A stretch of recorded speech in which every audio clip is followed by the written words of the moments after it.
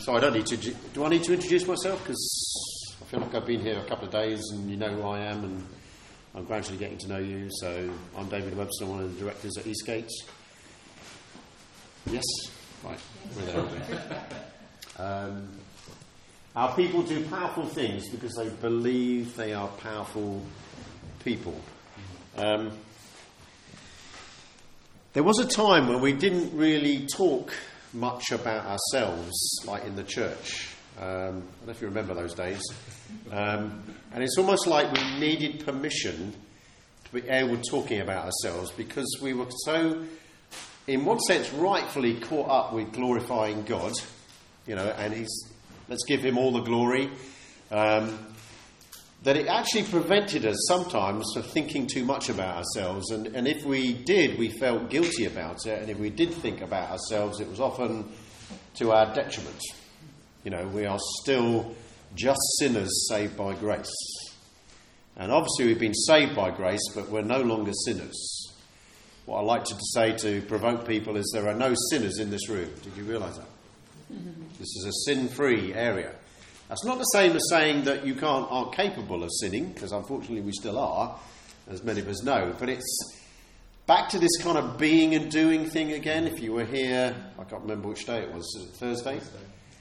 If you think what you do determines what you are, then when you go out and sin and make a mistake again, which of course you do less often now, but now as a Christian, the problem is you're more kind of conscience-stricken sometimes, because, God has given you a great conscience. He's heightened that sense of awareness of what is sinful, what's holy. And so, potentially, this is the irony, isn't it? Potentially as a Christian you can feel more sinful than when you used to when you weren't a Christian. When you weren't a Christian it didn't matter. You probably still felt bad, but you didn't feel half as bad when you didn't realise that you were accountable to a holy God. So then you become a Christian and, whoa, boy, like sin comes up in sharp relief, doesn't it? And you're desperately trying to be good, and when it fails, you can easily think. And so you can start thinking, well, if I sin, therefore I am a sinner. The Bible says that you have been given a new nature.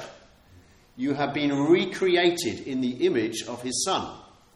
And so you are no longer a sinner by nature, you are now a saint.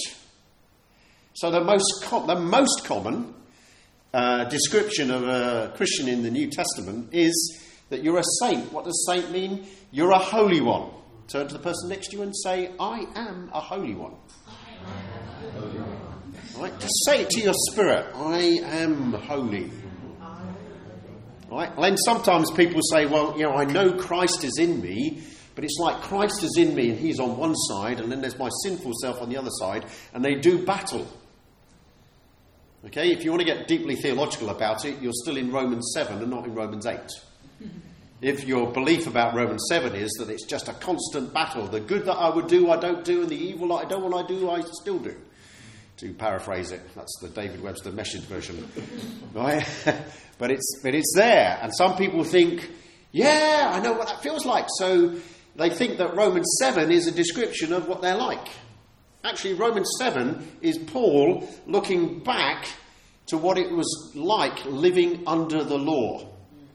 Because the law doesn't change you. The law was never intended to change your nature. The law is an expression of the holiness of God, and people tried to do it. And so when Paul came along and found grace, and you've all done Galatians as a church, haven't you? So you know all this stuff. He's saying, did the law ever do anything for you? Well, it did in a limited sense. It just showed you what sin was like. It showed you how bad sin was. It didn't actually save you. And it's not something you live by now. You live by the Spirit. People get confused here because, well, actually the way of the Spirit is obviously very similar to the way of the law in the sense that it's the Spirit expresses the character of God because he is God. But the Spirit empowers. The law condemns, but the Spirit empowers. Just say that to me. The law condemns. It's not your friend anymore. Well, it was never your friend, really, in that sense. Yes. But the Holy Spirit is who empowers, and you walk in the power of the Holy Spirit. And lo and behold, you start behaving in the way that the law demanded, because now the law is within you. Somebody said it's like, carrying a knapsack on your back, isn't it? And you're on a journey, you've got your packed lunch in the back, and all the while you're walking along, the further you go, the heavier that pack gets on you. And then you sit down and you empty the contents and you eat the contents and they go in you. Not only are you fortified inside, but the burden has been lifted off your back. That's the picture of going from a life under the law into a life of the Spirit. I wasn't going to say any of that, but let's hope that was good. The other thing, I was reading this excellent book by David Webster. It is excellent. It is. And thank you. Pay later. I brought my fan club with me. Always go with your fan club. How many should you get, Bryce, at the Rooster? Yeah. The wonderful Danny Silk did a foreword to this, and when he sent it to me, I thought, that's a really good book. Fancy him right, and actually his foreword to it was so good that I thought I need to reply to that, so I wrote an afterword at the back. I hadn't intended to do that, and so you've got an afterwards, Identity Matters, which if you just read Danny's foreword and the afterword, you'll get most of what's in the middle. Well, that's not quite true, but But I like this paragraph. He says, is there a difference between a royal identity and narcissism? Right? If you're not sure what narcissism is, that's kind of looking inward at yourself all the time. You're kind of full of yourself. There's a lot of pride involved, and it's a narcissistic person really doesn't look outside their own boundaries. They're very internally. And there's a lot of fear in the Christian world that if we kind of talk a lot about ourselves, well, we're not really focused on God, are we? But Danny goes on and says this is important to clarify, because we often confuse these two, narcissism and royal identity. In our efforts to communicate the value and grandeur of who we are in Christ, we sometimes under-communicate the source and goal of the greatness we live in. Sorry, you'll have to buy the book and read that if you didn't get it. So. We sometimes, in our efforts to communicate the value and grandeur of who we are in Christ, we sometime under-communicate the source and goal of the greatness we live in. If we underestimate the fact that the death of Jesus is what gives us an option of a great and glorious life, then we forget that without him we are nothing. This is the bit. Every drop of our new and true identity is intended to glorify God and not us. Okay? There you've got those kind of, it goes on. The beauty of our Christ-likeness is that the greatness he imparts is not for us, but instead for everyone around us. Our lives are meant to be a display of how great our Father is, and in turn to draw attention to his greatness. So in the evangelical and kind of charismatic world, we were so busy saying, give God the glory, give God the glory. We didn't give ourselves any time to think about this identity that we had, that who we are. So if you've got your Bibles with you, why don't you just look at that for a moment. We're going to jump in. We're not following the PowerPoint here, but I love this verse, because this verse kind of set me on this kind of journey really some years ago. 1 Peter, sure it's a familiar verse to you. Well, 1 Peter chapter 2 verse 9 says, but you're a chosen people. Now in our stream of churches we had magnificent teaching from Terry Virgo and others around being chosen by God, being a people of destiny. Then it's a royal priesthood, come back to in a moment, a holy nation. We got, great holiness teaching around that. But the royal priesthood was, maybe we got, we understood priesthood, that we can, we have a great high priest who's brought us into the holy place. We can pray, we can commune with God. That's the aspect of our priesthood. But no, I don't think anybody, to my knowledge, really said, well, look at that word royal. I must have read that verse many, many times and just skirted over, the word royal. I am part of the royal priesthood. And what does royalty mean? It's kind of interesting because Chris Valentin did a recommendation for the book as well, and he said, well, David Webster's born into a country that has a monarchy, so he must understand royalty. And I'm thinking, no, actually, I don't. Strangely enough. In fact, the fact that I'm in a country that has a royal family, actually what that's done for me is make me think royalty is something I am not. Royalty is just restricted to the House of Windsor, not the House of Webster, or your house. and so actually, the kind of hierarchical nature of our society that, I know in one sense the Queen and the family, it's a ceremonial role, but everything around us in the British nation, isn't it, has indicated that royalty is something that you're not. And so when Chris Valentin, let me get on to the... there were a number of things that happened to me that got me kind of going on the whole issue of royalty. And one was very simply that Chris Valentin walked into this meeting that we were part in, a thing called the School of Transformation over in Bethel, and just said, started to talk about us being princes and princesses. Oh, that's all right. A little musical interlude. And, now, I don't know what, if somebody calls you a prince, obviously if you're a man, if you're a woman and a princess, how do you react to that? I had two reactions. One was, well, all my life I've grown up knowing about kings, queens and princes. Currently, in my childhood it would have been Prince Charles and Prince Edward, Prince Andrew, Princess Anne, latterly of course, Prince William, Prince Harry. Again, it's something I'm not. And actually in a minority, a tiny percentage of the population can identify with that term. Or it's a Disney character. So Prince lands on me in terms of my identity. Well, it doesn't land on me. So we're going, where is that? Where is that? Is that in my experience? And also, where's that in the Bible? And it's very difficult to find a place where you're literally called a prince. But, of course, you are the son of a king. Or a daughter of a king. So what does that make you? In human terms, that makes you a prince, doesn't it? And a princess. Well, I did finally find a verse that indicates, in fact prophesies, that the Messiah will have children, will have sons and daughters.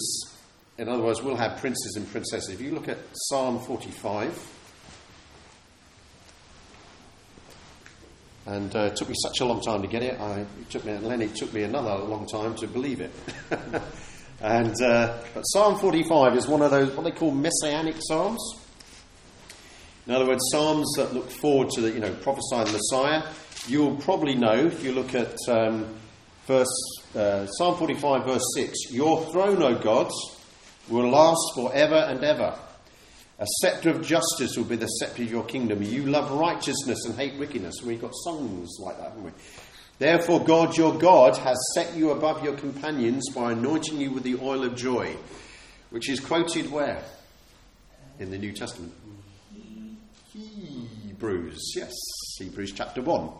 Okay? So it's definitely understood as a messianic psalm because this is a description that's applied to Jesus.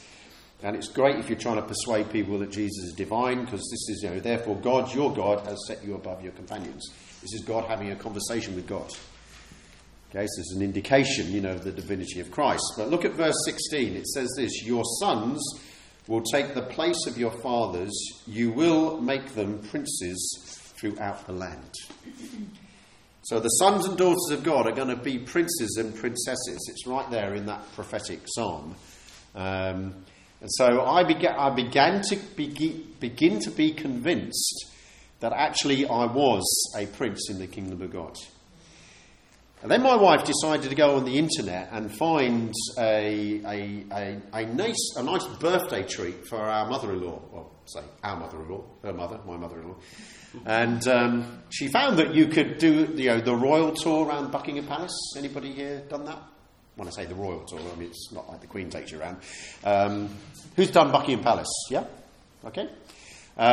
So we go on that. You kind of. It's funny actually. You go in. I don't know if they still do this, but you go under this kind of canopy, gazebo, and you're sitting on benches, and then you pick up your audio guides, and then they take you in bunches, and you sort of start working your way around. The Buckingham Palace. I think it's about 12, 15 rooms. You can't go around the whole thing, but you certainly go into the throne room, the bank, where the Queen has, and the banqueting room, which is all laid out, candlesticks and knives and forks. And it's absolutely magnificent, And you're pressing your buttons as you go around the different rooms, and you get to about room 5, and then suddenly you go, right, get the commentary, and on comes Prince Charles. And it's like he just came round the corner. And he's describing, the great works of art on the painting, and she's got her own. There's one particular gallery, one of those long galleries with all her paintings, that she presumes she owns, and or stewards for the nation. And but there's one point where you get to not go on the red carpet as such, but where often you see it on the telly where people drive up in limousines or Jaguars or Bentleys. The prime ministers, the presidents, the Pope, all sorts of people, and they come in. You can't go on that bit; it's kind of railed off. You just look at it, and so you still feel a commoner, even though you're kind of you're in the royal house. And but then you kind of turn a corner, and then there's this lovely staircase, again red carpet, sort of banisters, gold, gilt, it's gold everywhere, and you get to the top. There's this huge Grecian urn, again sort of covered with gold leaf. And I'm just standing there thinking, you get to the top of the staircase, and I'm starting to feel something is going on. And I just hear, I stand there, and I'm partly thinking, why have I never been here before? Because I was 55 at that time, so I've lived in the UK 55 years, and the Queen has never invited me to her house. But now she's opening up to the whole world, and we can go in. And I just had this little quiet voice says, "This is where you belong." Right? Now, instantly, I know that I don't belong in Buckingham Palace, and then when I get to the end of the tour, I can't stay, book in for a night or two, or even longer. But I know that what God's saying to me is, this is where you belong. You belong in the palace. You belong in the throne room of the King of Kings and the Lord of Lords. And dare I say, if you don't get the kind of revelation about, who you are in Christ, this sense of royal identity, go to Buckingham Palace and give it a try. I'm not guaranteeing that it will happen to you. but almost, in your imagination, imagine what it's like to be in that situation. That is just a shadow of what it's like to be in the throne room of the King of Kings, isn't it? Another occasion I had a vision, I can't remember, it's something I just saw as I was praying or when I was actually asleep. But I'm going into what I perceive to be the royal throne room. It's probably where the Queen, knights people and gives them their MBEs and, other honours. And there's this like an aisle, it almost feels like a bit of a kind of church situation really, but an aisle and you're supposed to be going up to the front. But my natural inclination is to take a left and go and sit at the back. Why would I be at the front? Or why would I be being honoured? So my natural inclination is that I'm turning like this. And as I turn, I feel this physical force kind of move me and then shoot me right up the aisle to the front. And there's the Queen, and, there's it's not like I get knighted. Arise, Sir David, but it's that sense of that's where you belong, and the word that came out of it for me was that God's rolling out a red carpet for you. So the aisle is kind of got this red carpet on. He's rolling out a red carpet for you, and this is the word I believe that's for you and for all of us really. That God is rolling out a red carpet for you. We don't understand the half of how God delights in us. or the half of what our identity is. And I think, why has God used this particular, do I need to know that I have a royal identity? Yes, you do. Because I think there's something that just heightens it for you. I think I was trying to communicate on Thursday that, many of us know we are in Christ Jesus as a position. We're accepted by God, we're loved by God, and that's great. But what does it do to our sense of identity? And as our awareness of our intimacy with the Father grows, so the amazing new identity that he's given us. And somehow there's something about this sense of royalty that kind of brings it home. I don't know, it's because it's always been something, whatever nation you come from, it's always been something that's been somebody else's prerogative. The people at the top of society, the king or queen or chief or senior politician, whoever it is, and it's something, in the nature of human society, there's always somebody at the top, and most of us are kind of down here. So most of us don't get the whole royalty concept. And yet, of course, when you read Scripture, God never intended, there's this kind of battle, isn't it, that goes on in Israel. We want a king, like all the other nations. And Samuel, the prophet, is talking to God, and God says, you don't need a king. You shouldn't have a king because he's the king. No, we want a king. And almost like it's a concession to, their insistence. He says, okay, I'll give you a king. But it's going to cost you. It's going to cost you to keep that king, in that place with his horses and his warriors and whatever. And as they say, the rest is history. I know there are some good kings. David obviously being one of those, and out of David's line comes the Messiah. So God kind of redeem our mistakes and use them to His purposes. But nonetheless, so much of isn't it a great read, the Old Testament? 1 and 2 Kings, 1 Samuel, 2 Samuel, 1 and 2 Kings. They're not often our favourite passages, apart from the bits about Elijah and Elisha. But some pretty bad kings go on, don't they? And the number of good kings is far outweighed by the number of people who just mess it up. The sins of so-and-so were greater than the sins of so-and-so. The recurrent theme. It's really good. Get it into your devotion time. It's great. Chronicles is similar. But God always intended that you should be in Christ Jesus and that His royalty would be reflected in your identity. Why? Because you've been made like Him. And there are many characteristics that God is conforming you to, and this is probably one of the overlooked ones. What have I done with the clicker? I'll put it... It's down there. Thank you.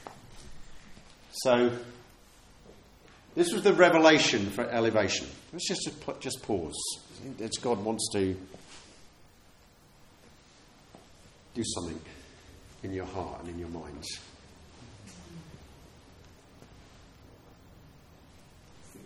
Holy Spirit, just come and reveal your true nature to us.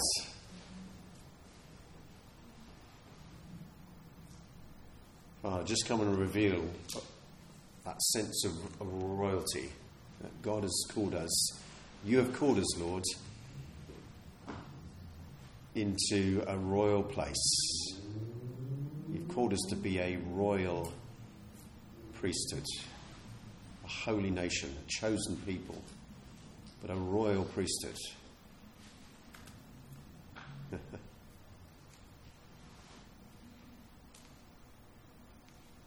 I was saying yesterday, that Christ, the word Christ means anointed one. It's like God wants to anoint us with royalty. He wants to smear us, to be anointed. It literally means to be smeared with something. And in this case, this is the anointing of God on your right into your spirit, right into your being.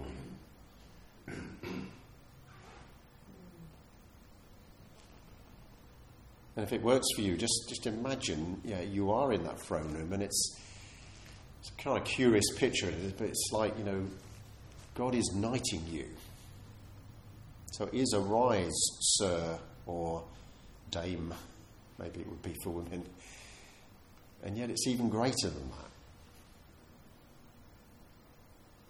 that. we don't know the half sometimes of what Jesus has done on the cross for us, isn't it? But it was to bring us into a totally new understanding and reception of the nature that he's put inside us.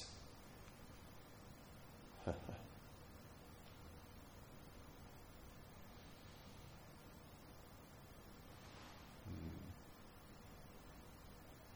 you, Father.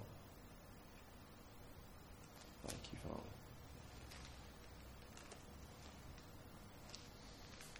So, we are in Christ Jesus, the King of Kings, or the King and the Prince of Peace, because, as we well know, Prince is one of the titles for Christ. Oh, slow coming up. We are sons of God, the Father. Here's the thing. Often we know that we're saved. Well, obviously we know we're saved, and we're secure, but we're also splendid. Okay? Sometimes, just when we think we've got all that the gospel intends, we suddenly find there's another aspect of it. And next year, next month, there may be another aspect that comes home to you. And it's not like it's fresh biblical revelation. It's there, isn't it? It's just kind of coming to terms with this idea: you are this sparkling personality. There's so in the natural, it's funny the things we say, isn't it? What would you do in your home if the Queen was coming round? I'd clean it up, I'd decorate it, I'd make it special. And there's nothing wrong in that on one level, but why would we have that kind of attitude to our Queen, who was a dear lady, but actually is no different from you and me, essentially? In her nature, and she's different in background and wealth and all those things on a human level. But it's interesting, isn't it? Some of the revelation about your identity, we'll get to a bit more of this later, is difficult to receive because of the mindset that you have around the concept. So when Chris Valentin said to us, "You're a prince," or "You're a princess," and I'm going, "Really?" That revelation is landing somewhere in my thinking, and I've got to work out why I'm not receiving it, why I think it's not even in the Bible, or why do I need this? I've been a Christian for how many years at that stage? Probably about 40 years. Why do I need to know something new? It's a bit arrogant, really, isn't it? When you think about it. The Holy Spirit cries, "Abba, Father," into our hearts. It's rooted in the whole idea that, the Father loves you and you are adopted into his family. It's Mark Stibbe in his book, From Orphans to Heirs, as in heirs. Oh, yeah, it is from orphans to heirs, isn't it? Where he talks about, in the Protestant church generally, how we stress, justification so much to the neglect of the doctrine of adoption. Now, I think we've made some headway in sort of catching up with that. But actually, as I like to say to people, you get what you preach. And if you preach justification by faith enough, you really will get it. And that's great. But if it's at the expense of other doctrines, then there'll be other doctrines you haven't really quite got. And the adoption into God's family can be one of those. Even though we know in theory that we are sons of the Father, if you add into that, well, if you're a son of the Father who is a king, then you are a prince in his kingdom. You are part of the royal family. That starts to mean something else, doesn't it? In the way that we look at ourselves. And let's remember we have permission to think about ourselves, because actually God's thinking about us all the time, isn't he? Can you imagine the Father saying, "I want you to think, I'm thinking about you all the time, but don't you dare think about yourself. Don't give yourself any time. Don't start all this, almost like getting, in many ways it boils down to fear, isn't it? Let's not be afraid. Never be afraid of God's truth. So if he's saying you're part of a royal priesthood, then embrace it. And then see what happens. Okay? Because there are implications for having a new identity. Royal priesthood. There's those 2 verses. Here's the one in Revelation. I love this translation from the Message version that talks about it, us being a kingdom of priests. And although Revelation is looking into heaven and saying in heaven you'll be a kingdom of priests, as you know, we pray, let your kingdom come. Come in, guys. Let your kingdom come, let your will be done on earth as it is in heaven. So if you're going to be part of a kingdom of priests in heaven, then you can be getting ready for that, because there's a foretaste of that here on earth. So Revelation talks about us being king priests, literally translated king priests. Talked about this on Friday. Just think for a moment what a Christian actually is, that you've been baptised into the death of Christ, raised with him through his resurrection, and now are ascended into heaven. It's interesting, isn't it? How many of you know the date for Ascension Day? Anybody celebrate Ascension Day? They do it at school, don't they? Yeah. I'm not sure what they do about it at school. Do they? They all wait for a service. They wait for a service. Church of England school? Okay. Which is great. But it's not part of our national consciousness, is it? I would suggest, anyway. If you're fortunate to be in a school like that that's making something of it. So, Easter, Christmas is absolutely rooted in our culture, isn't it?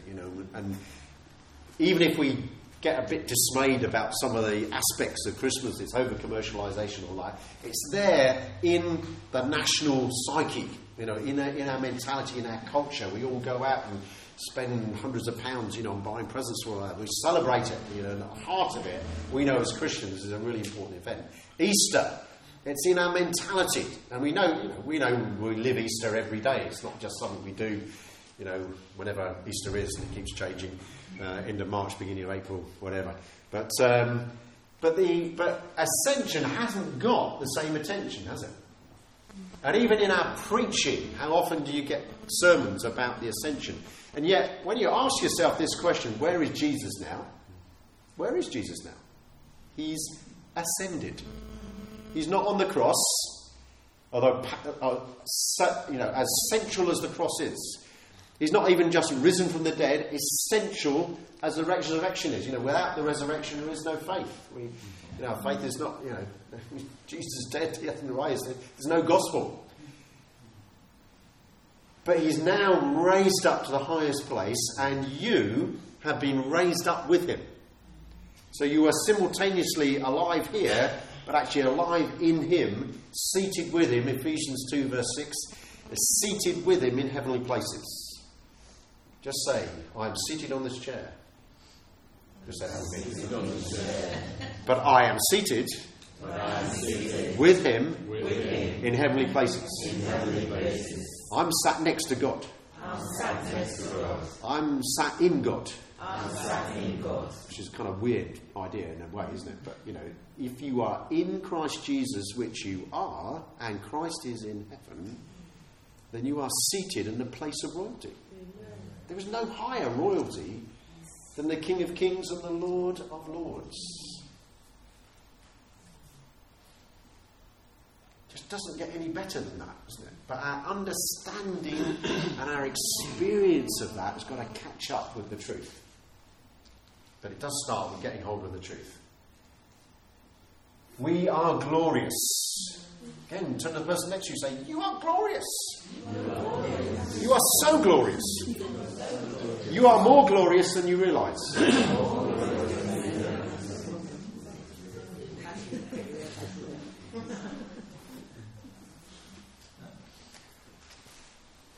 2 Corinthians 3:16. I love that. Have you noticed the 3:16 verses? Right? I mean, it doesn't always work, but John 3:16, Colossians 3:16. Everybody know that one? Let the word of Christ dwell in you richly. Yeah, it's great. Great verse. And then you've got, 2 Corinthians 3:16. that being in the Authorised Version, being changed from one degree of glory to another. So what you just said to one another, you're glorious, well, tomorrow you'll have to refresh that, because tomorrow you're going to be more glorious. You are constantly changing. In one sense, you're always glorious, but increasingly glorious. Same with every aspect of our character, isn't it? We're holy, but we're becoming more holy. We're loving, but becoming more loving. And so on. What else have we got? We're kingdom people, not just church people. Now, you will really have to read the book to get this one.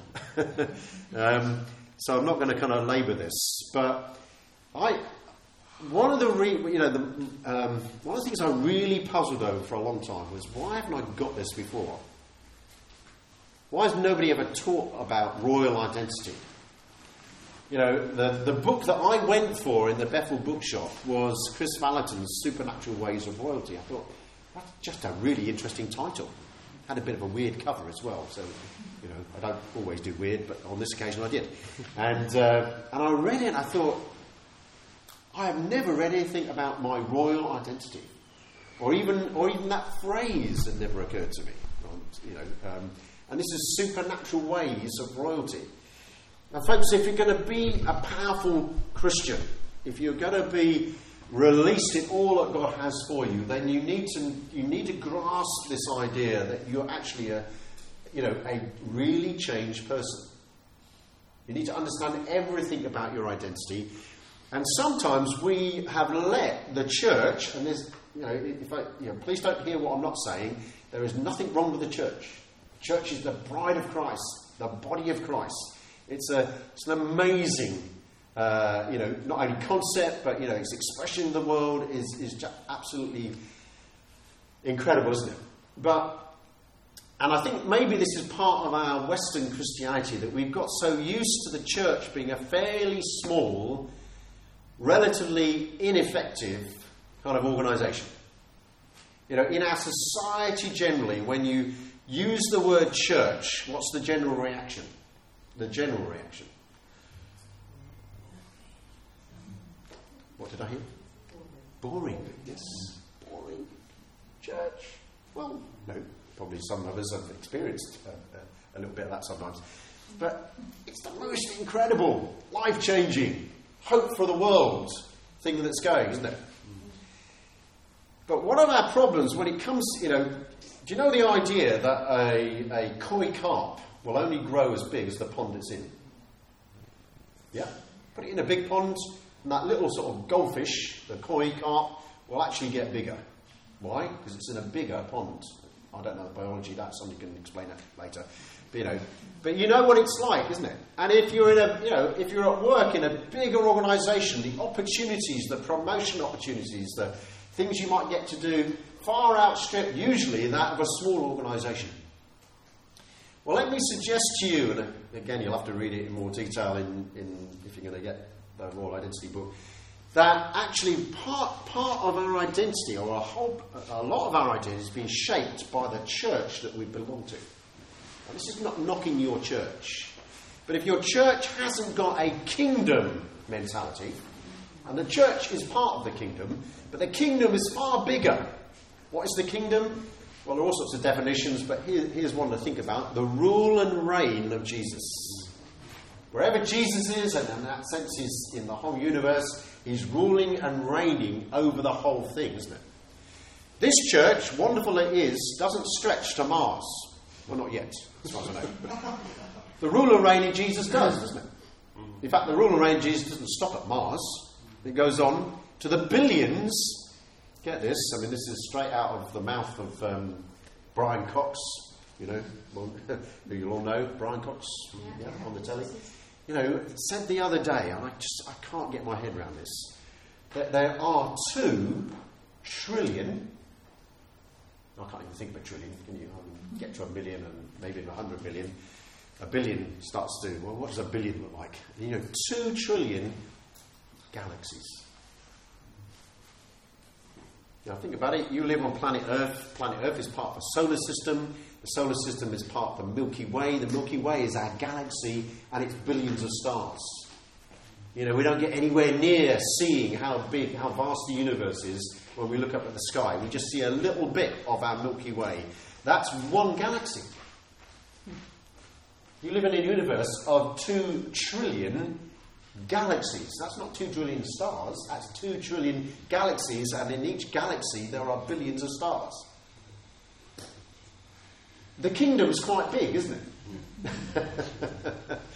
And if you can get hold of, I mean, you don't have to think about the universe, you know, that's just too big. You know, just think that the rule and reign of Jesus is over the whole earth. Not only in the present, but also in the past and, of course, in the future. And you are part of that. You are a king priest in that kingdom. Should make you feel big. Should excite you, shouldn't it? That actually, when you tap into the resources of God's kingdom, you're tapping into the rule and reign of a king who rules the whole universe. That should do something to your sense of identity. Now, don't go the opposite way and think, blimey, if it's that big, how insignificant am I? Because that king of the whole universe lives in you. It's crazy, isn't it? It blows your mind. Well, it should do. The truth is always too good to be true. Shall I say that again? The truth is always too good to be true. Otherwise, it probably wouldn't be the truth. Yeah? God's truth is just amazing. It just takes you to a totally different place in your life, doesn't it? So it's important that you're part, you're part of a local church, that you're part of, this is how you work out the kingdom, but actually you're part of a much bigger thing, if I can put it that way, than you can ever think or imagine. You are part of that. You're an integral part of that. You have a part to play. God is saying, he doesn't wander around looking at his troops thinking, well, there's millions here, who shall I use? He's using every one of you. You're all an important part of it because you're all on the same level. When we think of equality, we tend to think of bringing everybody down to the same level. God's idea of equality is bringing us up to the same level. Very, very important that you get hold of that, isn't it? Because you are all seated with him in heavenly places. We're going to have a break in about 10 minutes, and I've asked Ruth if she'll just give her testimony of the changes, the amazing changes. Ruth is an amazing person. The amazing changes that have come about in her life and her change.